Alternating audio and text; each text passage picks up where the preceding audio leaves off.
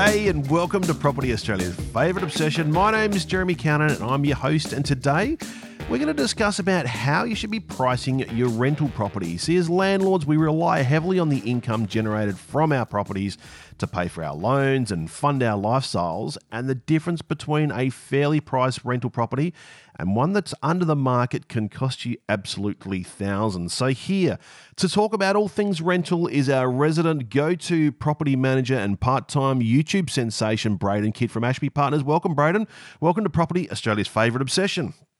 G'day, and what a beautiful day to be here, Jeremy. Oh, it is a cracker. It's a beautiful one down here in Adelaide today, so we are very lucky, but we want to talk today, Braden, about how we price our rentals. So let's start with how is it that most agents go about pricing a rental property? Most of them have a very simplistic approach, which is jumping online, having a quick look at what's on the market at the moment, and then pricing it that way. So it's almost like the way in which a valuer would do a valuation, isn't it? They'd look at the current market and try and assess and benchmark against the peers, basically, isn't it? Yeah, but valuers take more than about 30 seconds to arrive at a price. Well, that's true. They too go, certainly the valuers I know, they go through a pretty complex, convoluted, maybe not convoluted is not the right word, but very complex approach and calculations. So you're saying that most rental agents, just a couple of minutes and that's it? Pretty much. And, most rental markets, it makes sense. Like, oh, look, next door's rented for $700 a week. I should get $700 a week for mine. What about the landlord? Makes perfect sense, doesn't it? Well, yes and no. Certainly the yes, as far as, if next door makes 700, then, if mine's equivalent, then 700 sort of seems the market price. Is that, you disagree with that? Yeah, I do completely. A lot of people don't take into consideration like the strengths and the weaknesses of the property, but they also don't take into consideration the demographics and what their expenditure on rental income, their expenditure on rent usually is. So you could be missing out on like thousands of dollars a year just by going, well, hey, I've got 4 bedrooms and 2 bathrooms. Next door has 4 bedrooms and 2 bathrooms. Therefore, next door rents at $700 a week. Mine's going to rent for $700 a week. It doesn't necessarily work like that. You could have an extra 40 square meters under roof. You could have like a pool, you could have all these sorts of other things that will add dollars to your property. Yeah. But you could also be attracting like a completely different demographic, like high income earners that are more than happy to spend an extra $40 a week without even breaking a sweat. So can you explain then what's the process that you would go through in pricing a rental? Well, I mean, first stop will always be like for like rentals. But you've got to search through the data. You've got to study, I guess, trends as well. So when the peaks are.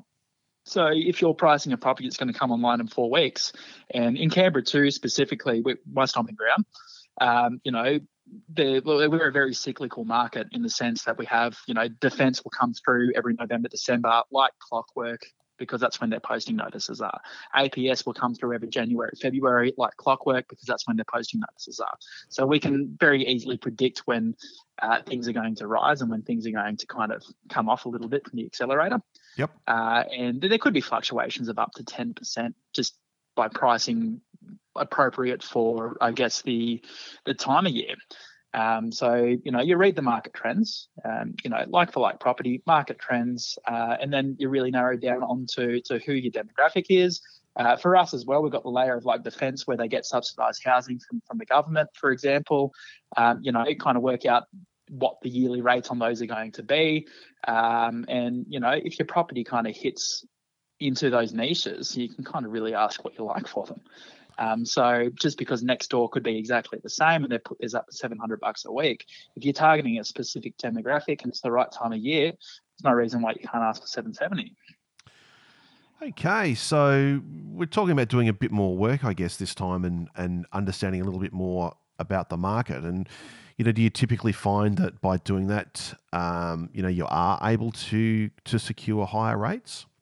Nearly every single time. Okay. So does that affect your marketing too? If you're trying to lease into a particular demographic, does that change the way in which you'd market the property? To a degree. So most people will look in the major websites like All Homes, Domain, REA. They're the big ones here.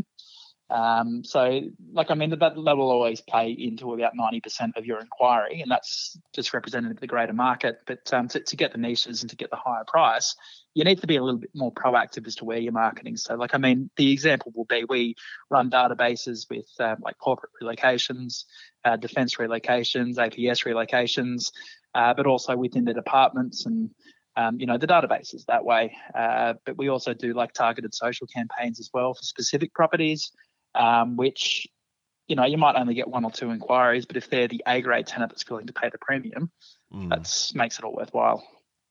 Yeah, it's interesting.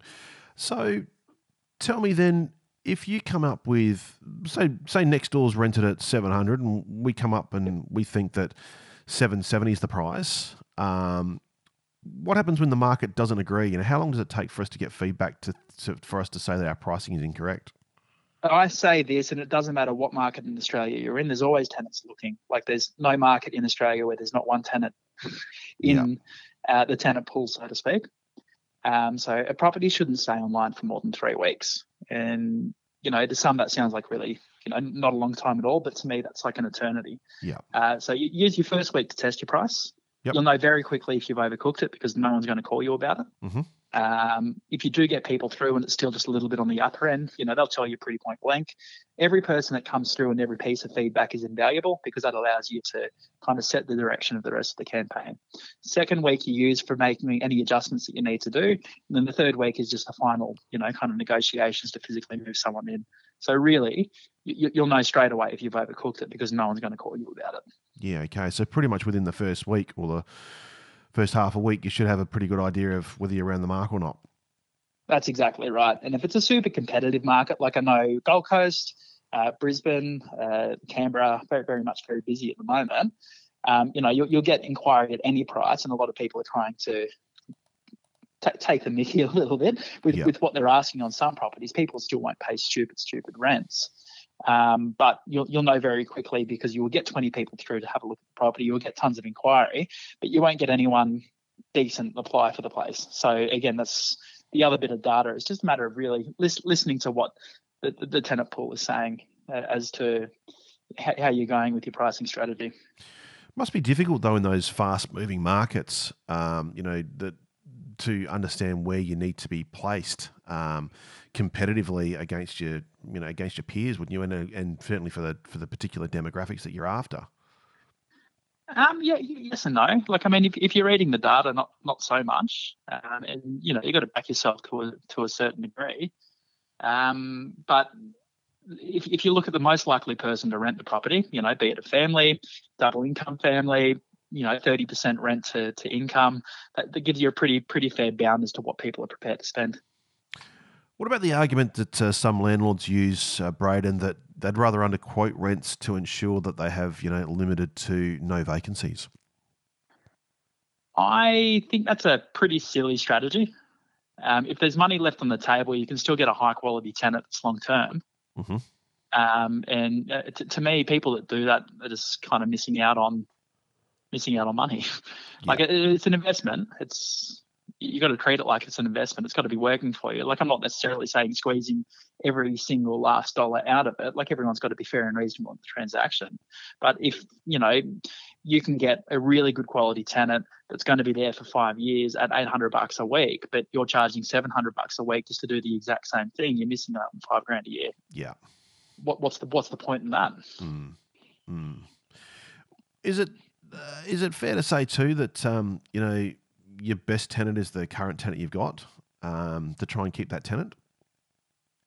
Yes and no. So the argument for will be lower, lower costs each year in the sense of, you pay your agent 1 to 2 weeks rent in letting, advertising plus any vacancy on changeover, the inevitable wear and tear with moving people in and out. So there's the argument for keeping a tenancy there, but you still got to be priced fairly to the market. It's still got to be fair market value. Otherwise, it's not really an investment, is it? Well, there's certainly some people out there that I think are probably a little bit charitable about it. But, I guess you've got at the other end too that, as you said, there's some people who do take the mickey out of it a little bit. And my view is, very similar to yours, Braden, that at the end of the day, when you're a landlord, you're in the accommodation business. So it's important that, you both fairly price your property, but also, you provide not only a great property, but, one that's well cared for and maintained as well as, part of your responsibilities as the landlord. Well, that's exactly right. Like, I mean, you can't have a dilapidated house and you still expect top dollar for it. You can't expect, good quality tenants. So you can't expect happy tenants as well. So, keeping your tenant happy, keeping the property well maintained, like within the bounds of the legislation and what your requirements are. And keeping it fairly priced for you so you can continue to afford to do those things. Like, my biggest example is, have you ever seen rates in any council area go down? Yeah, correct. Yeah, correct. Exactly. I've yet to see that one. Yet to see that. Yeah, exactly right. So, like, I mean, you can look out for your interest in there as well. Like, you're the one providing, the asset worth, $500,000, $1 million.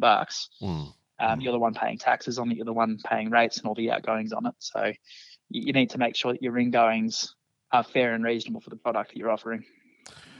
Braden, let's wrap it up there. So just to recap, we want to look at like properties, but we want to make sure that we get those like for likes. There are apples for apples, as you gave the example.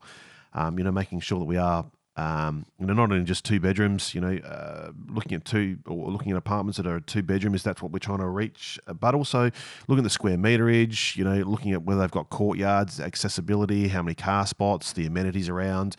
That's the thing that, I guess makes property difficult, but also, one of the things I love about property is that it's not homogenous, that everything's different.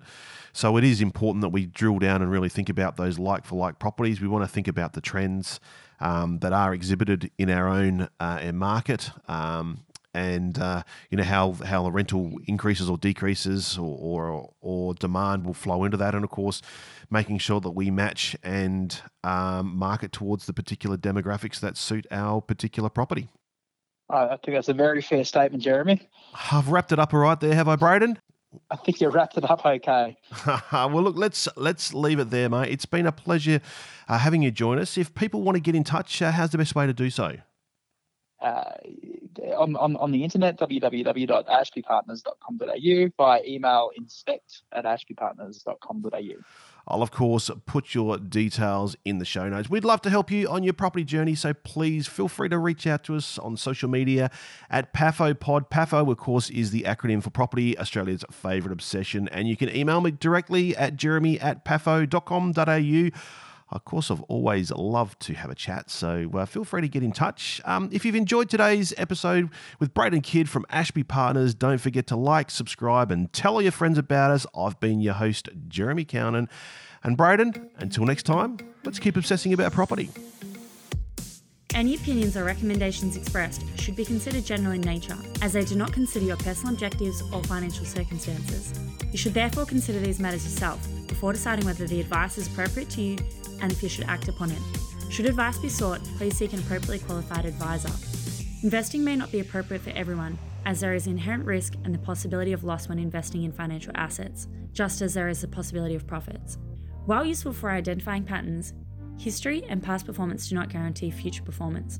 Cowan & Flack has a commercial relationship with guests appearing on this production.